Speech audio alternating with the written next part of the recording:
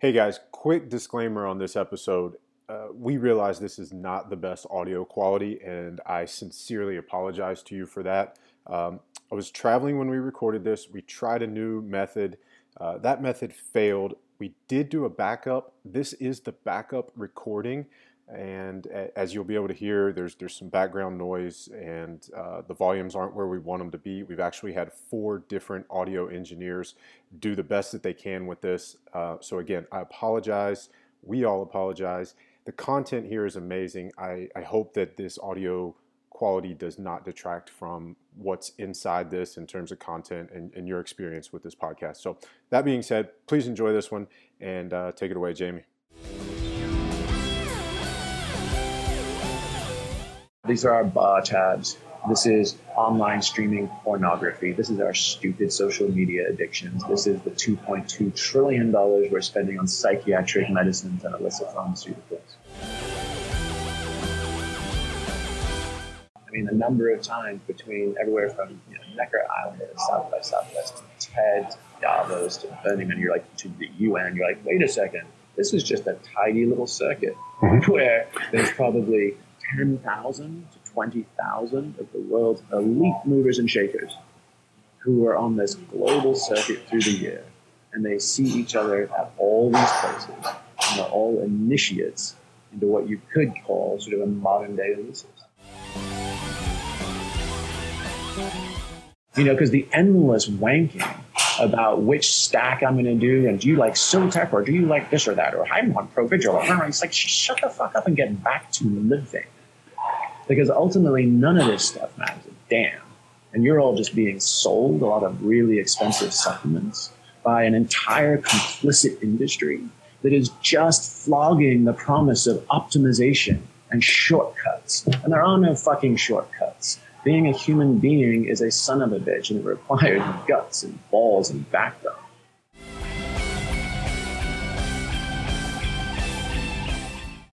You are listening to the Optimal Performance Podcast.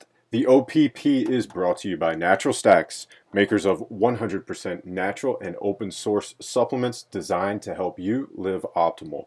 For more information on building optimal mental and physical performance into your life, visit naturalstacks.com.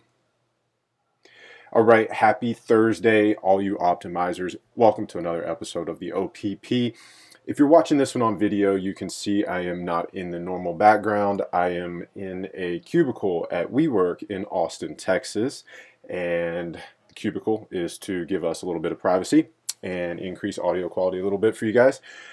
Really, really amazing episode for you guys today. I'm so excited to do this. Our guest is Jamie Wheal, co-author of one of my absolute favorite books of all time, The Rise of Superman, a book that he wrote with Steven Kotler on flow states and extreme and action sports athletes. It's a book that we've referenced many times on this podcast. But Jamie and Steven have actually teamed up again, and their new book is called Stealing Fire, and it's a look at the $4 trillion industry that is altered states. These things that we do to get outside of our head, to change our perspective and come back with a wider view of the world, the universe, our reality. These things run the gamut from nootropics to psychedelics to they've even lumped gambling and porn and all sorts of things that we may not have expected into this industry of altered states. So we're going to really dig in. We're going to talk about the book and all the cool things that Jamie has to offer for us. So I know you guys are going to enjoy this episode. A couple of housekeeping notes before we get started with Jamie. Number one, as always, go to naturalstacks.com. You'll be able to see the video version for this podcast along with the numerous links and resources that we're going to get from Jamie today. And of course, make sure you guys go to iTunes. Leave us a 5-star review. If we read your review on the air, we will hook you up with free product, and we would love to have your review on iTunes. It really helps us. It really helps the show get traction and get eyeballs on iTunes. So this is another way that you can help us reach more people. And that's why we're going to hook you up with free product if we read your review on the air, which we will do if you leave us one. I'm going to read you 2 right now. Great guests, great content, 5 stars from Will F. F3Ebert. Ryan and the team at the OPP bring new knowledge every week. If you're a fan of Bulletproof Radio, Ben Greenfield Fitness, or Fat Burning Man, then this podcast is for you. A lot of biohacker knowledge with a good mix of content that will both maximize your body and your mind. Awesome job. So Will F3Ebert, thank you so much for that review. Email me, ryan@naturalstacks.com. We'll hook you up with free product. One more from Ironwalker1110. Great podcast, 5 stars. Love that you had James Broderick on the podcast, Ryan. I believe that a huge part of biohacking is approaching our health from the ancestral perspective. We can take all the supplements in the world and use all the high-tech biohacking gadgets, but they will never replace things like sun, good food and water, and of course exposure to nature. Good job, bro. That's from Chris J. So Chris, shoot me an email, ryan@naturalstacks.com. We'll hook you guys both up. Thank you for those reviews. And finally, again, if you enjoyed this episode of the podcast or the OPP itself, please share it with the people in your life who you know will benefit from the things that we're doing here. That's how we help more people, and that's what this is all about. This knowledge, this content, this stuff that we're sharing to try to make ourselves better humans, it's not valuable if we don't get it in the hands of other people and then we act on it. So I'm going to stop talking now.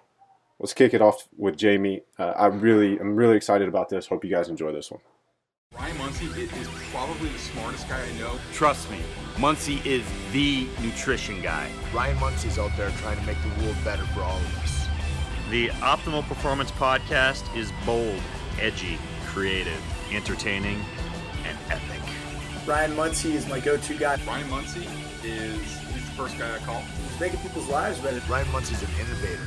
Jamie, welcome to the Optimal Performance Podcast. We are so excited to have you here. Thanks for your time. I know you're really busy during this book launch. So I guess a little bit of a backstory for our listeners. We first met you guys at the biohacking conference a few years ago when you guys had the flow set up, and you guys had some cool toys there. You guys you and Steven co-wrote Rise of Superman. I've already told everybody how much I love that book. We reference it on the podcast all the time. So talk to us a little bit about, kind of how you guys went from Rise of Superman to writing this book, Stealing Fire, and what is your goal with this new book?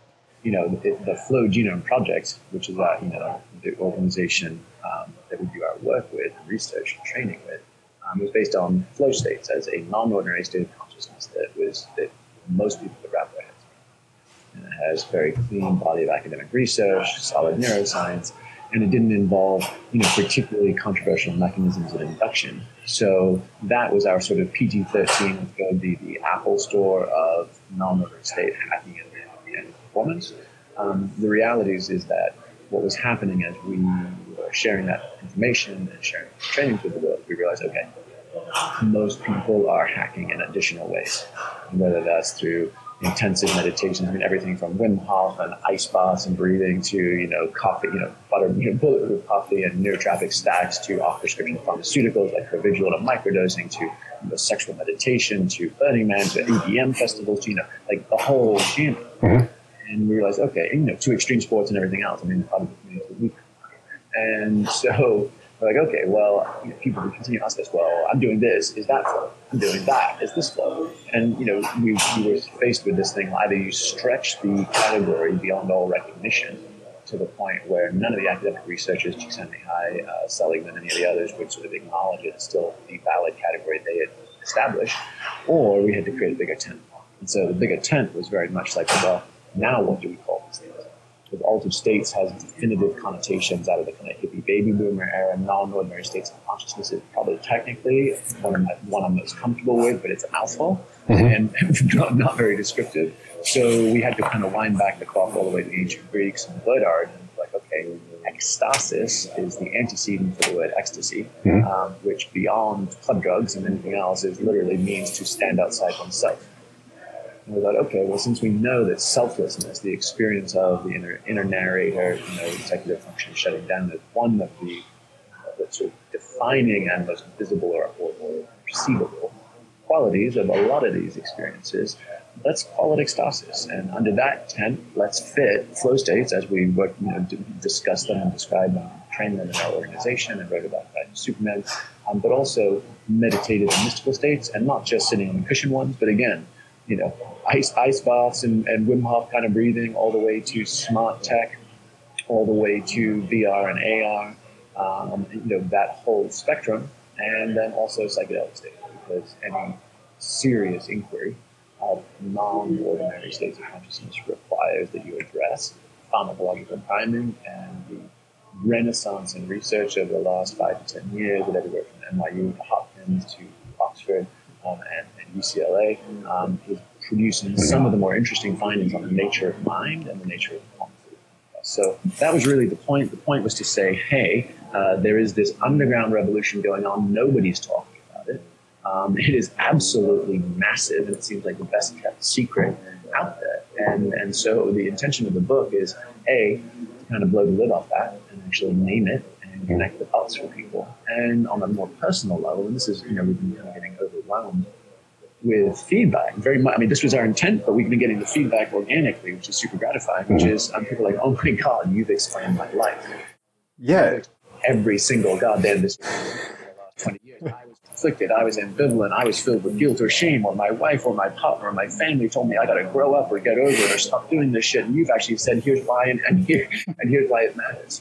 And here's why it actually is legit. And in fact, here's why all of my instincts and intuitions are actually validated and paid off. So as much as anything else, man, we're giving permission for ecstatics to come out of the closet. Well, that's the next line of questioning I want to go down is but before we do that, you mentioned the ancient Greeks. There's a fabulous story in the beginning of the book, Kaikeion. Am I saying that right? Okay. So I don't want to give away that story now. You guys definitely go check out the book, Stealing Fire, and you will hear a really cool story about how, what we're talking about is not something new. It's been happening from, as far back as we have recorded history. I mean, humans, I think we are wired to pursue, enhanced cognitive performance and peak performance and all this stuff. And in the book, you guys, you tell that story, and it's a great story. So definitely check that out in the book. But, you're talking about, pushing this mainstream, and that's something that we're really, really fascinated with. But something else you guys talk about in the book are pales. And it sounds like, that's a great topic to bring up right now, because a lot of this pursuit of an altered state for peak performance, this ecstasis, is outside of our pales. Talk a little bit about what that means, because I'm sure you can explain it much better than I can. And how do we bring it inside the pales? How do we get it mainstream? How do we move, get the average person to kind of accept these things so that what you're talking about maybe isn't R-rated? Yeah, I mean, I think the simplest is, and just to back it up a sec, I mean, when we started doing the research, we said, well, how big is this movement?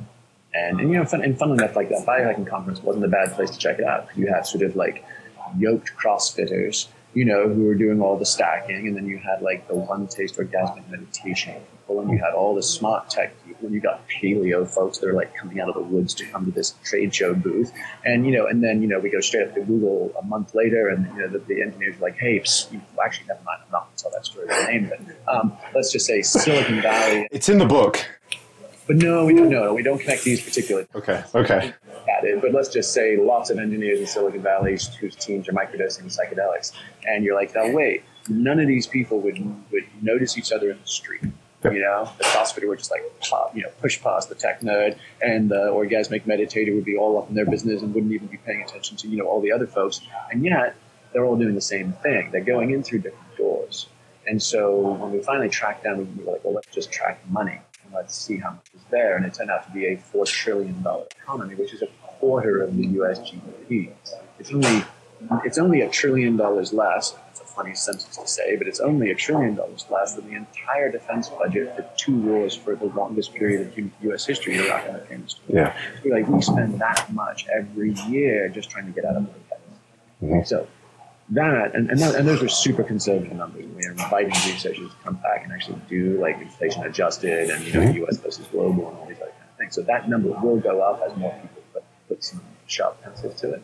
And so we're like, wait a second, this is bizarre. $4 trillion does not just go missing.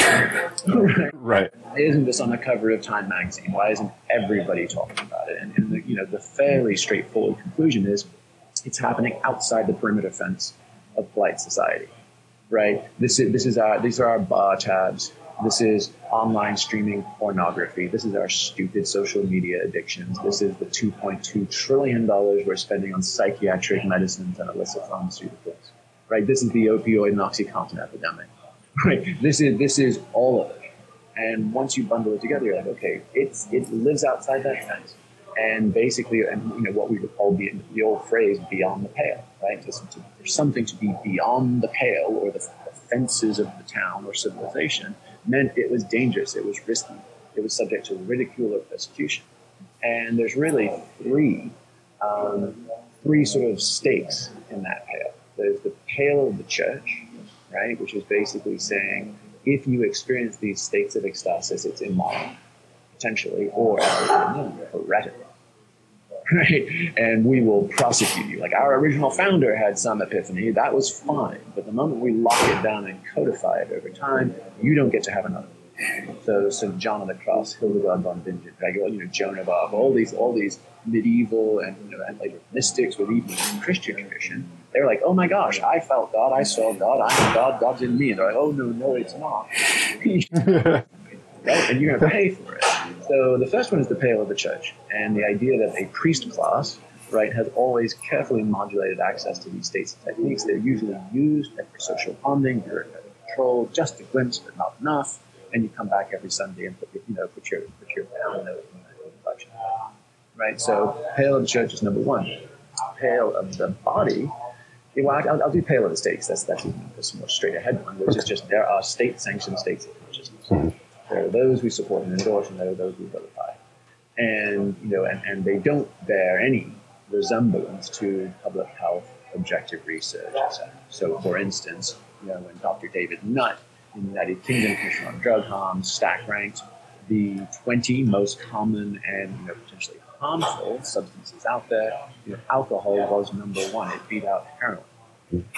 And yet every boss picks up the tab for happy hour. And that's considered an essential part of our working economy. Tobacco was number 6. It was 2 spots ahead of marijuana. Ecstasy was number 17. Mushrooms and LSD, the whole poor boy thought he could fly and jump out the window stuff, was 19 and 20. He, David Nutt, lost his job after publishing this. Right? He published it. The results were so bomber, they got published in The Lancet, one of the medical journals in the world. And he lost his job because he violated, the headlines said, health minister declares, LSD is safer than alcohol. And of course, Parliament lost their move. Right. And point being that that's outside of state sanctioned, pales. And, even though the science was valid, that wasn't kind of what fit in with state sanctioned, ways of conducting your life. Yeah, I mean, even take a super specific granular example, which is Ritalin and ADD meds, Ritalin and Adderall versus crystal meth. One methyl group compound is different. That basically allows crystal meth to hit a little harder, kind of like the difference between crack and straight up cocaine, right? But Ritalin is prescribed to 4 million U.S. children a year, 1.2 million folks with tweaking. Right. And one is cooked up in trailers in the woods and sold to, toothless bastards in dirt-poor rural areas. And the other is handed out to mommies and their children strapped into their Volvo SUVs. Right? Yeah. This makes no sense from an objective empirical standpoint on chemical interactions, drug harms, etc. Yeah, you guys, this is all in the book, and it was fascinating to hear, 4 times the amount of Ritalin and Adderall compared to crystal meth. That's just, it's mind-blowing. So, to be clear, right, we are raising generations of children who are developmentally, neurologically wiring their brains together. Right. Formative errors, high as coons on amphetamines. Just because they'll sit still a little longer and duller than dirt in the closet in their gym. You're like, wow, okay. Yeah. So I guess that was a surprise to me. It was a surprise to learn about this guy Nutt. I mean, what was the biggest surprise or revelation for you as you guys put together this book? There were several. One was the one I just shared, that idea of like for instance, using that Bulletproof conference as an example, but just that idea of, holy shit, man, these people would never recognize each other in the street, but they're all part of the same thing. Isn't this fascinating? So that was one of them. Another was working with the Navy and seeing float tanks being used by the special operations community, and knowing the story of float tanks. If anybody has seen the movie Altered State, it's all about the story of Dr. John Lilly, who you mentioned. We go into great detail telling his life story in the book, that he was a University of Pennsylvania neuroscience researcher in the 50s and 60s in NIH, total badass. And then he went way the hell off the reservation into LSD and ketamine and developed this sensory deprivation tank, which Joe Rogan and everybody else has been popularizing these days. And let's go float in pitch black darkness and see what happens. Right? Well, Lilly went for it. Right? And so those float tanks were really, there were probably only less than half a dozen of them left, rattling around this country, rusty mothballs in some old hippie's basement someplace. Right? That was it. It all been decommissioned. And then we see them in the center of the military-industrial complex. And you're like, oh my God. So if people who have read the stories of the 60s and read stories about MK Ultra and all this kind of stuff, CIA and brainwashing and mind control and psychedelic research and psyops and all this kind of stuff, like, oh yeah, that was back then, those crazy kids. But to realize, oh wow, this is still going on, and it's kind of what we described as like the spooks to kooks dynamic. Yeah. You've got the intelligence community always pushing all these states of consciousness and researching them. And then you've got the kooks of the counterculture, right? Always either inventing their own stuff or just getting lucky, like Kesey at Stanford, smuggling out Sandoz LSD and turning on Grateful Dead and the entire West Coast psychedelic and Silicon Valley culture. So it kind of was, it's almost like this game of like greased watermelon. It's literally like, it's almost comical how every decade it goes back and forth between the spooks and the kooks, and who's going to control the watermelon. And so that to me is another one of sort of really just fascinating insights, and the fact that stuff even continues to show up in Happy Crave, the whole using Metallica, using Bonnie, the I Love You song, all those things sprang from the 1970s. Such Battalion stuff. If anybody's read Men Who Stare at Goats or watched that movie, kind of comes out of that era, but then it got repurposed into rock, and then you've got Burning Man, you've got Pentagon officials leading one of the main camps and hijacking a spy satellite in the middle of Burning Man to go watch Katrina, the hurricane, watch the actual levees break as they've taken command on a rugged bomber laptop in the middle of crazy ass Burning Man, hijack spy satellites and turn them around, and then go down and help to the actual credit, and then go to Afghanistan 7 years later and start a Burning Man bar based on principles of open source information, gifting, right, and transparency, and basically gathered more intelligence in Jalalabad, which is the city closest to Tora Bora, where Bin Laden hid out in the big thing a decade earlier, and create a burner bar with open source research for NGOs. And of course, three-letter agencies also wanted it too. They're like, man, this is the best shit we can get our hands on. Tell us what's going on in this place. So you have this wild-ass intersection between again, the military intelligence communities, the far extreme countercultures, and then probably the third leg of that stool, I'd say, is also just the glitterati. I mean, the number of times between everywhere from Necker Island to South by Southwest, to TED, to Davos, to Burning Man, you're like, to the UN, you're like, wait a second, this is just a tiny little circuit where there's probably 10,000 to 20,000 of the world's elite movers and shakers who are on this global circuit through the year, and they see each other at all these places, and they're all initiates into what you could call sort of a modern day Ulysses. And ground zero for that is every August of Burning. So I think it's fascinating to hear you talk about all the different cultures that are seeking the same thing, but maybe going through a different door to get there. And we're also looking at how do we get this thing to come from outside the pale to inside the pale. Would a potential solution be to somehow get these different cultures, the yoked CrossFitter and the IT coder? Is there a way to get everybody to kind of understand, like, we're really not that different, we're all chasing the same thing, and if we're able to do that, would that be something that kind of makes these pursuits more socially acceptable instead of being like outsiders? Yeah, I mean, there's always going to be the prudes and the haters. and there's going to be the people that this legitimately terrifies, and there's going to be the people that it illegitimately terrifies. Which is like, I've just got a bunch of unchecked urban legends accrued since Just Say No in grade school, and I'm going to trot out those same things with Jeff Sessions this week, right? We're talking about, hey, we're going to clamp down on federal enforcement of marijuana because you need to get this. He's like, because of the opioid epidemic is so outrageous that we think it would be really irresponsible to even encourage that. You were like, wait a second. Look, every study. Yeah, there's a new study just came out like last week from Harvard that medical marijuana states have lower opioid addiction rates, have lower DUI rates. So they are the whole gateway drug thing, especially just trotting out this like 80s chestnut from the Nancy Reagan era and attempt to make policy based on it. You're like, come on, guys, like get up to speed. Meanwhile, no one is going after the big pharma companies that push those pills to the point where in West Virginia there was 400, some counties, there were 400 tabs of OxyContin distributed for every man, woman, and child in the county in a given year. Now, the DEA has checks and balances on industrial strength painkillers. They know better. These big pharma companies know better than when a mom and pop pharmacy in the middle of bumfuck nowhere is ordering 10,000 of these a year, and they're just cashing their checks, right? There's a social responsibility, but it doesn't come out that way because big pharma is next to, right, military contractors and the energy companies own K Street. They own the lobbies in D.C. So you have a bunch of craven politicians who wring their hands of course it's also convenient. The opioid epidemic is white rural folks. So then it's not a social scourge, it's a mental health issue. That's nice.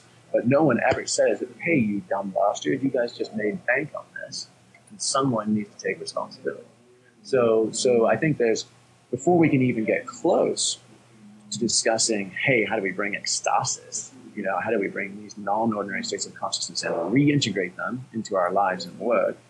We actually have to just get clear on some of the basics of all the dysfunctional ways that substances are being used and how and what are the market mechanisms, what are the social judgments, what is the policies around all of these things, and just get really clear because the number of people, we talked about the pale, we talked about the pale of the church and the pale of the state, but the final one is the pale of the body, which is the skin bag bias, which is anything that I earn myself is valid, and anything that comes from outside, whether it's pharmacological or technological, is cheating or not a real deal, right? And so the number of people who say, I don't do drugs, and you're like, really? Let's just look at your medicine. I'm on Ambien, right? My kids are on Ritalin or Adderall. At least one spouse is on Prozac or Zoloft or something else. You're just to the gills. You have no idea where your center is. And even to build on that, drinking coffee or smoking cigarettes. Pounding coffee, smoking cigarettes, and boozing our faces off is the only tool we have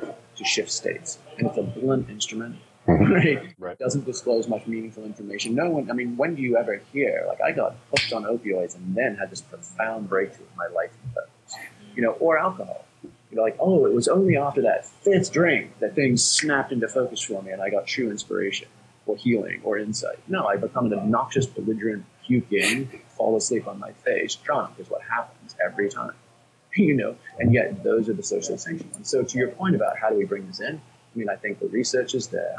There are massive blind spots around what does it portend, because the simplest is what we would call, you can call it 100 things, but basically it leads to an agnostic Gnosticism, right? It leads to a position where when you have non-ordinary experiences, they tend to convey information. The information is not mediated by a middleman. It's not someone telling you what to think. You're getting it straight from the information layer, and you're drawing your own connections and that tends to be a little anti-establishment. It tends to be a little threatening to existing power structures. And so as more people wake up, grow up, and show up, as more people basically switch on and gain their own clarity, not about here's the chapter and verse what you should believe. In fact, that kind of stuff is out the window. It's more of this is what's deeply, radically true for me, and I'm going to act on it without hesitation or apology. That is the step. And as a result, that's both the revolution that's possible and also the very thing that would prompt the next series of lockdown, clampdown, and suppression. Okay. there's a lot there, and I'm trying to figure out, do I want to circle back and ask questions on that, or I've got so many things that I want to go over with you. I think let's just say first thought, best thought. Like, do ask the question that either mildly surprises or scares you or leaves you intrigued. Play that game. Let's play that game. Okay. Yeah. Well, and here's something else. I know you guys have done a lot of PR for this book launch, and you did some prior to. We're recording this about a week after the book is already launched. What's the part of the book that you feel like has been most overlooked, or that you haven't talked about as much as you would like to have? Yeah, I mean, I think my answers for that is two different parts. The most overlooked, I think, is the $4 trillion, man. I mean, like, I assumed that people would be losing their minds about that stat. It is so hit you over the head massive. But to me, in some respects, I thought that might be kind of the tagline the book ends up with. Well, and to build on that, I mean, you guys make the point in the book that's, I mean, correct me if I'm wrong, but that's more than the GDP of some huge countries, right? Like Russia was one of them? Oh, yeah. Russia, United Kingdom, Brazil, you name it, right? It's mind-boggling. We spend more money on getting out of our own heads than those countries bring in a single year. Yeah. As I said, I mean, it's a quarter of the entire U.S. GDP. Yeah. Right? So these are the questions. So to me, that's the surprising one. Okay. But then also the one that I think I probably care about the most is the idea that, because people just get sucked into the ruts of cultural assumptions. They're like, oh, you guys are just advocating going out and getting twisted. No, we're not. What we're saying is develop cognitive literacy, right? And the more doors you understand open you to the same places, the more deliberate and intentional you can be about your seeking. And the $4 trillion is not saying, woohoo, there's money to be made, or anything else. Is to say, look, just people value financial metrics. It's massive. And the fact that we spend a huge proportion of that $4 trillion unconsciously, counterproductively, addictively, distractingly, destructively, which should give us rise to all be on the same side of this. Right. Let's actually acknowledge there are deep and profound problems with the human condition as we experience it today. Let's try and fix that. And one of the most potent overlooked tools is the ability to skillfully shift or modulate our states of consciousness. And all the research on trauma, all the research on learning and creativity, all the research on collaboration and innovation overwhelmingly suggests that 21st century normal, regular waking state, constantly stressed and distracted, consciousness is the wrong tool for the job. And that by learning to change the channel, right, we can get further faster. We can mend what's broken in us. We can get clear on what's in us to do, life purpose, life focus, work in the world. And we can connect with others in powerful ways to collaborate around getting it done. So to me, that's probably the biggest thing I would want to make sure people take from it. And then ultimately, there's no escaping being human. It's hard.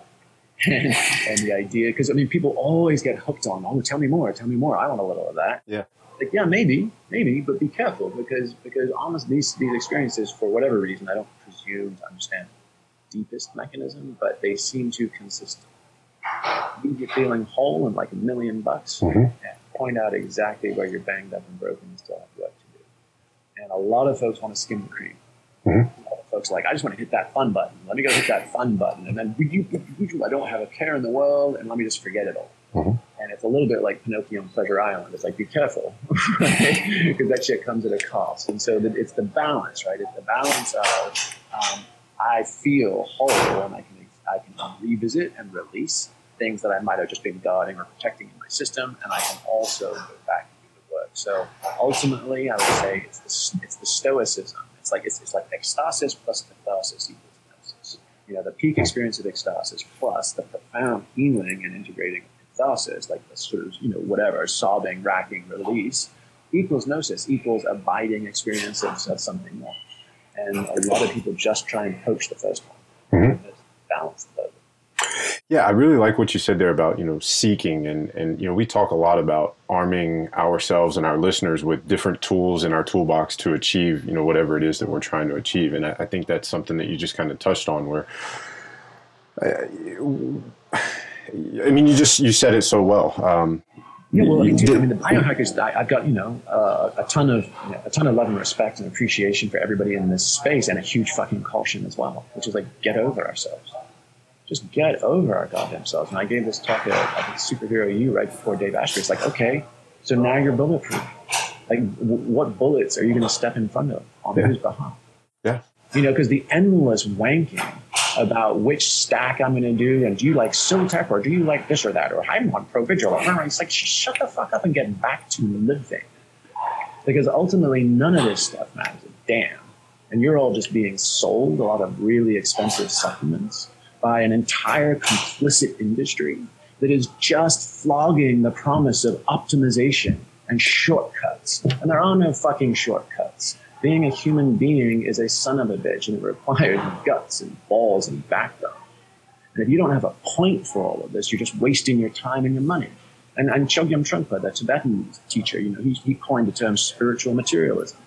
He's like, look, guys, don't get so wrapped around your goddamn axle that the very practices and techniques you're using to dissolve your ego just further entrench it. That's why you get so many stuck up yoga bitches. Yeah. It's why all those baby boomers that come to Esalen are just such uptight fuckballs. Just get over yourselves. We all need to get over ourselves. And we don't need to be perfect, and we don't need to be optimized, and we don't need to be hacked. We need to be just good enough to remember what we forgot, to remember why we're here, and then go help the least of my brothers, the least of my sisters. Plant a garden, carry a bag, be a decent person, right? There's work to be done. And a lot of this is just a bourgeois luxury. A lot of folks are now using it to cop out and doing the hard thing. So for those folks, how can they make that progress or that transformation, that shift? How can they, do you have any advice or tips for people that may hear that? That might like be a slap in the face, and they might say, oh shit, I've been that guy, right? Or that's me. Like, in a totally loving slap in the face. Right. It's the sense of, none of this is complicated. It's literally like hashtag do the obvious. Do the obvious. Right. If you want optimal focus and consciousness and performance, sleep more. Mm-hmm. Move often. Eat cleanly. Be grateful. Right? Live as close to sunlight in every literal and metaphorical way as possible. Yeah. And then go do stuff. So really, it's the sense that we don't need to be perfect. There is no promised land. And the idea that that if I just wait and I just get one more tip or hack or listicle or download or supplement, then something miraculous in the near future or distant future is going to happen. No, it's not. It's just us. Right. Okay. And so that's it. I would just say, be kind. Stay awake, build stuff is my own experience. Stay the fuck awake and go do stuff. Put a dent in 3D matter and reality. Move some atoms around. I love it. All right, so here's something else you guys talk about in the book. You talk about creativity, and that for a long time we've been trying to train that or teach that as a skill, and you guys make the point that it's not a skill, it's a state of mind. Can you talk about that a little bit? Yeah, sure. Literally that, right? We went through the Red Bull Creativity Project, and it's this massive data analysis. It was like 40,000 academic journals and all this kind of stuff, and it was rendered in this amazingly cool, who is it? Quid.com. These guys are like badass Cambridge University quants that got their start analyzing like insurgent movements in Iraq and Afghanistan based on social media feeds and news tickers. But they have this crazy 3D data visualization model, and they put it all into creativity. Like and Andy Walsh, Dr. Andy Walsh at Red Bull was the conceiver and lead on the project. Like, look, we want to be like, we can crack creativity. We can crack anything. So let's do the hardest one first. And in that, it almost looked like a giant global brain as far as the data map. And in it, there was basically two giant empty spots. And one was application and training. So like creativity was clear, needed for pretty much everything these days. Anybody can Google data. So like for me to be a subject matter expert is irrelevant. You need to know how to think and solve complex problems is essential. And the ability to solve a wicked problem, which is what researchers call the complex unbounded one. So it's not like just 2 + 2 equals. What is it? What is it? It's always 4 and it's always the same. It's traffic, or war. The classic example of warfare is what happened in Iraq over the last decade. right? The better the U.S. forces got at shutting down the insurgents, the Darwinian selection meant that only the smart, cunning little fuckers were left. And those guys propagated new and different techniques and new and different techniques. So by stamping out all the low-lying ones, you actually create super strains. It's like antibiotics, right? The same with traffic. You add another lane, and pretty soon people start changing their morning routes to work because there's now that road is faster, and then suddenly you got more traffic again. So those are wicked problems. Wicked problems require moving beyond singular binary solutions into complex multivariable perspective. And you cannot hold a complex multivariable perspective in 21st century normal waking state consciousness where I am me behind my eyes, I have one browser window open, and I presume it's exclusively unilaterally true. So for creative, complex, ambiguous problem solving against wicked problems, you need to shift your state. You need to be able to shift it to a place where you are post a singular perspective. You're able to hold multiple browser windows. You have to recognize thesis, antithesis, push towards synthesis. Right, and Roger Martin at Rottenberg Business School up in Canada has a great book on it called The Opposable Mind, and it's exactly that. It's just like, how many browser windows can you hold open without crashing your system? And cultivating state awareness, whether it's a Vipassana 9-day retreat, whether it's biofeedback, right, whether it's a psychedelic experience in an fMRI machine, and all the research points in similar directions, which is those non-ordinary states of brain function and cognition tend to yield consistent, better, more established and validated insights. And this is like patentable breakthroughs. It's not like, oh, gee, I just realized we're all one and the universe is just made up of energy. Like none of that stuff. I mean, like literal, like, oh, I just solved a complex algorithmic issue, or here's a real world engineering challenge. And those kind of breakthroughs. So that's fundamentally it. It's like, stop trying to force creativity as something that comes out of a Dilbert cartoon on a whiteboard, and actually start cultivating states of awareness where those connections in a gestalt, non-directive way can actually show up for a run. It's beautiful. So, and here's something, this is actually a question I'm glad that we get to ask you, because our team went bowling last Saturday. This is going somewhere. Stay with me on this one.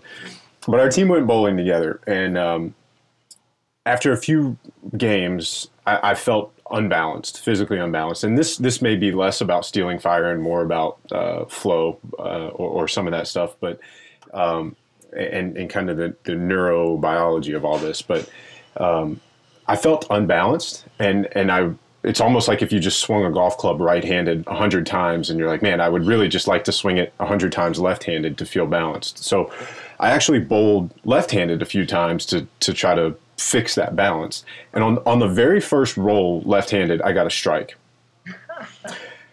And everybody was like, oh, that's, bullshit. What the hell's going on? The next bowl, I knocked down 9 pins, leaving one. And on the second roll, that one pin was like way in the corner, like, a pretty hard one to hit without throwing it in the gutter. And left-handed, I knocked it down.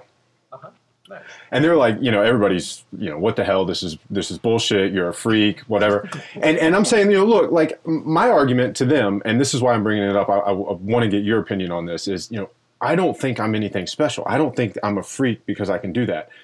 The reason that I think I can do that is because I've spent the last 10 or 12 years of my life training and learning and teaching my body to, be able to do these things, to develop that kinesthetic awareness, that mind-muscle connection and all this stuff. And, I've trained my body to be able to do that in my mind. And I think anybody can develop those skills. I think we all as humans can do things like that. And, they say, oh, no, like you're just a good athlete or you're a freak. What are your thoughts on that? Well, I mean, obviously it's going to depend, right? I mean, there's a healthy dose of nature nurture, and then obviously mindfulness in the moment, and it's neat. Like, in fact, there's some interesting studies that show that oftentimes, like, our dominant hand or foot is not our most proprioceptively aware limb. In fact, sometimes we have finer motor control and sensitivity in our non-dominant hand or foot. And so, A, there's that. You were potentially tuning into that. B, as you said, you've been training your body, and I'm imagining, I don't know what you do to physically train, but I'm imagining this crossing the midline and kind of some asymmetrical stuff, like you're not just pushing Olympic bars and that kind of stuff. Right. Yeah, that's accurate. Yeah. Okay. So you've probably been conditioning those neural pathways. and training them up in a way that your average zoo animal isn't, right? And so that's awesome. I mean, and I think the idea of what can we do? Is it possible? Yeah, absolutely. We are capable of much more than we think. Mm-hmm. And even there's a Japanese target sports like bowling, like darts, like archery are great. Mm-hmm. You get such clear feedback on right. action, tension, and my action in the world seamless and accurate. And there's an entire Japanese art of Zen archery. Mm-hmm. And they play the crazy little asymmetrical bows, if you ever see those ones, and it's the entire method and process. I mean, where it goes on the target, which is also not squint an eye and aim through a sight or anything like that. It's purely instinctual archery. That is a meditation in itself. So you just brought it down to the Bubba land, into the land of the dude. Right. And did a little dude's end. Okay.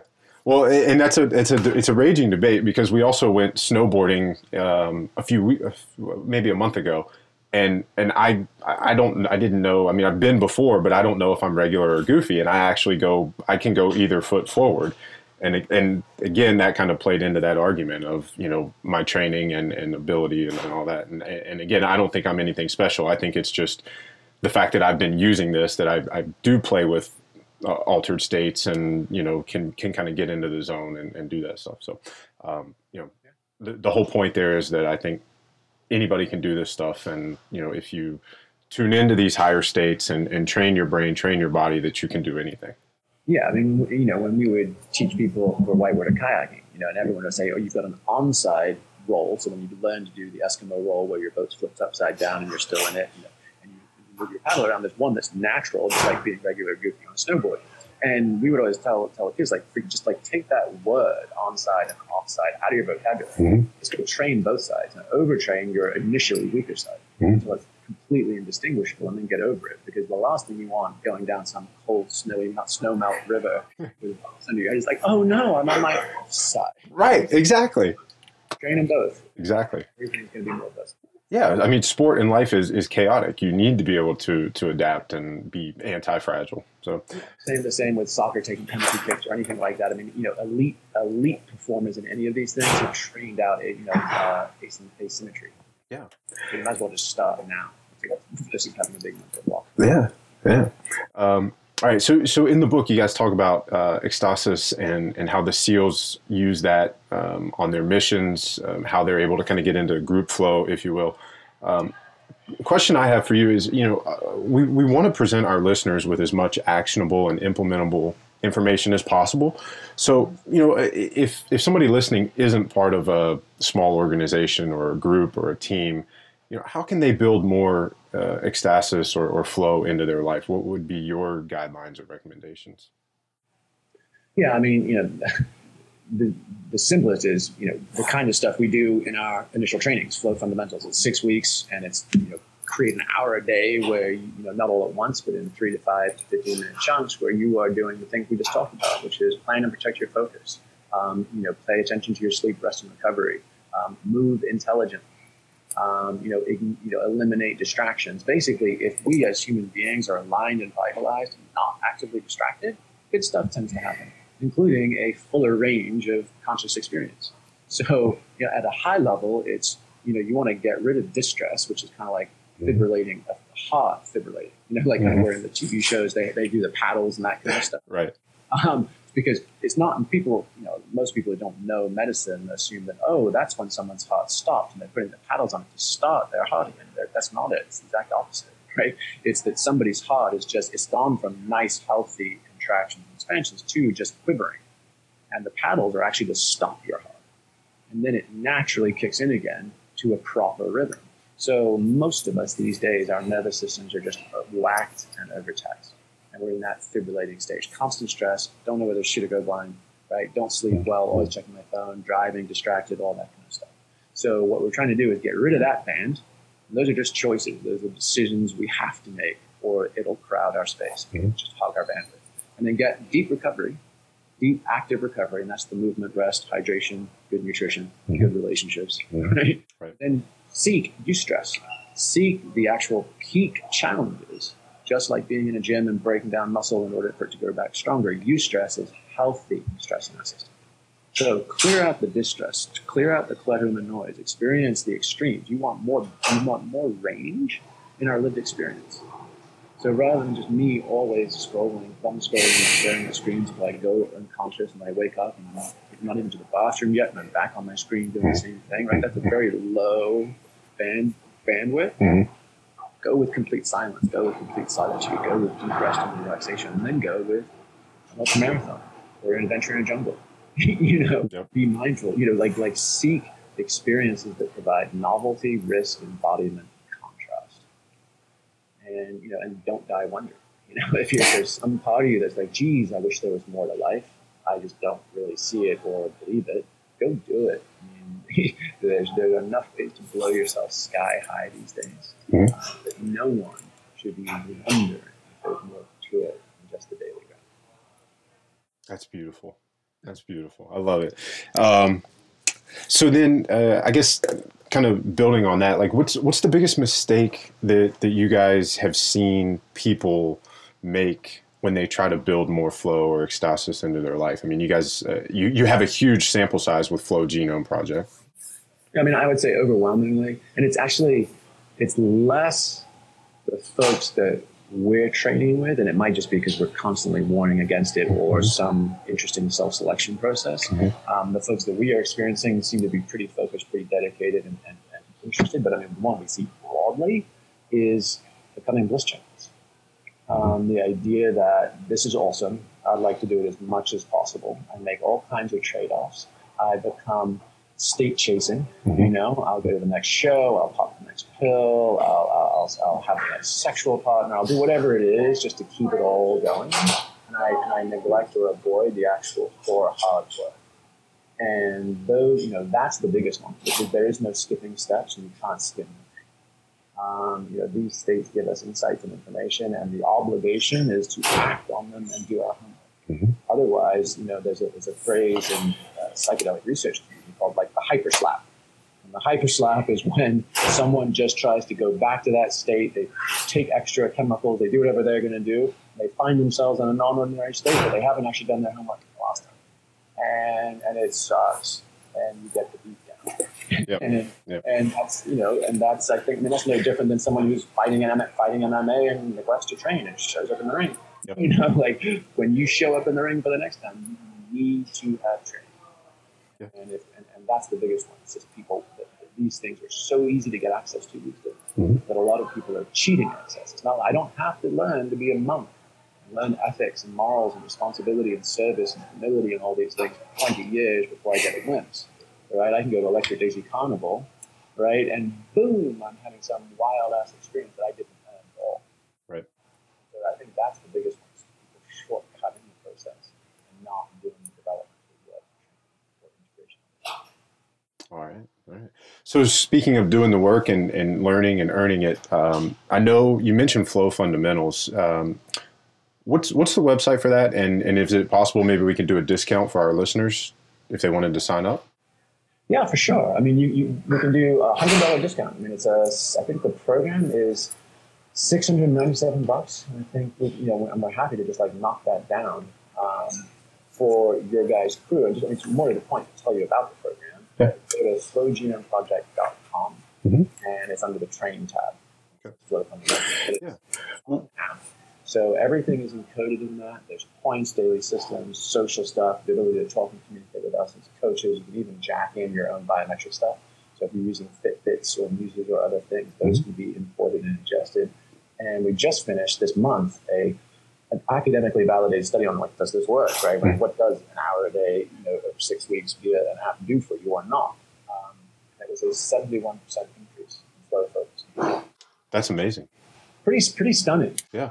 As far as bang for buck. Now, obviously, there's way more fun stuff that we get to do as well. We just finished a Flow Alpine training with a bunch of pro skiers in Utah. And we were using backcountry and avalanche training, all that kind of stuff. Because that's my sweet spot. Like, I love to go out and do stuff. Yeah. Like saltwater fly fishing, backcountry ski guiding, those kind of things. But to me, that's just that much more real. We're not talking about it. Do it, right. But as far as basics, as far as going from white belt to yellow belt, hell yeah. So fundamentals is the place to start. Okay. And then you've got the Pyros group as well for Stealing Fire. Yeah, it's been amazing. I mean, so our book is called Stealing Fire, so we figured, if Lady Gaga has her little monsters, like we should have our Pyros. We should have our total ground team. It's just no fun. I'm fired up to help them and really want to get this out to the world.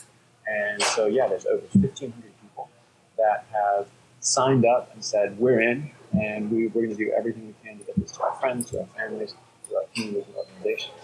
And that is available.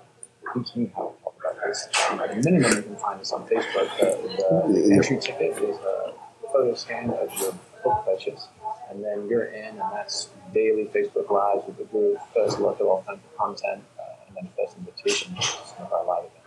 That's beautiful. So for you guys listening, I'll put links to both of those on the blog post for this show, and that'll be at naturalstacks.com. Go to the blog for this. We'll have those links for you. Is there a code? Can we just do like Natural Stacks as the code for the Flow Fundamentals discount? Yeah, in fact, I think right now we have it all flows in together. So if you guys join the Pyros, you'll have an opportunity right there to get the discount. Okay, beautiful. Anywhere else that you would want to send folks to follow you guys, learn more? I mean, I think flowgenomeproject.com is long term. Okay. Stealingfirebook.com is immediate. Okay. And, and fingers crossed. I mean, this book has gone huge in its first week. Yeah. Everything from national press on NBC, LinkedIn Weekend, Market Watch, Business Week, Entrepreneur Magazine, all kinds of good places. And it really is the chance to basically have this book be the next tipping point, but just with way cooler case studies than Hush Puppies.